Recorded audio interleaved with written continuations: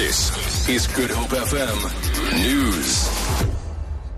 Good morning. President Jacob Zuma says the relationship between him and the Guptas has never caused any problems. He broke his silence on his relationship with the family in an interview with the SABC correspondent Dan Whitehead in France.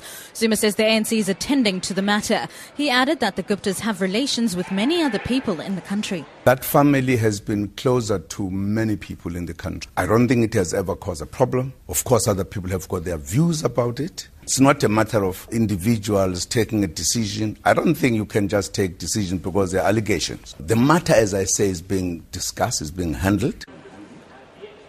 The 17-year-old teenager arrested for the kidnapping of a 10-day-old baby at Worcester is expected to appear in the town's magistrates' court today. The case was postponed earlier this month for the accused to apply for legal aid and for the state to complete its investigation. The baby was taken from the maternity ward of the Boland Hospital late last month. 2 suspects were arrested, but one had been released due to insufficient evidence. Baby Sergio Stradom was safely returned to his parents days after the incident. Proceedings will be held in camera as the suspect is a minor.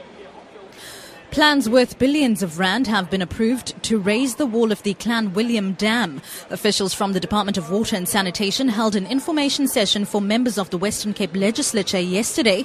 The dam wall will be lifted by 13 meters to maximize the rainwater collected in the catchment area.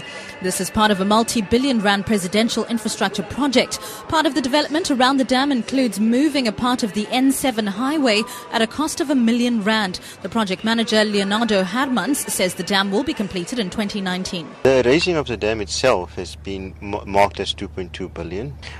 We are looking at in the vicinity of 560 job opportunities to be generated by this project that will range from highly technical to also to semi-skilled and unskilled labor.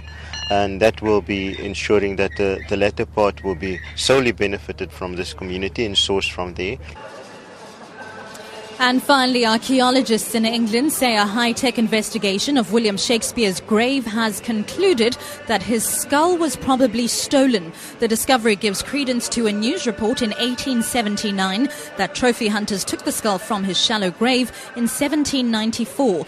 A team at Staffordshire University used a group of penetrating radar scan to look through the grave at Holy Trinity Church in Stratford in the first archaeological probe of the site. Archaeologists who carried out the project say that the grave has an odd disturbance at the head end, which suggests that at some point in history, someone came in and took the skull of Shakespeare.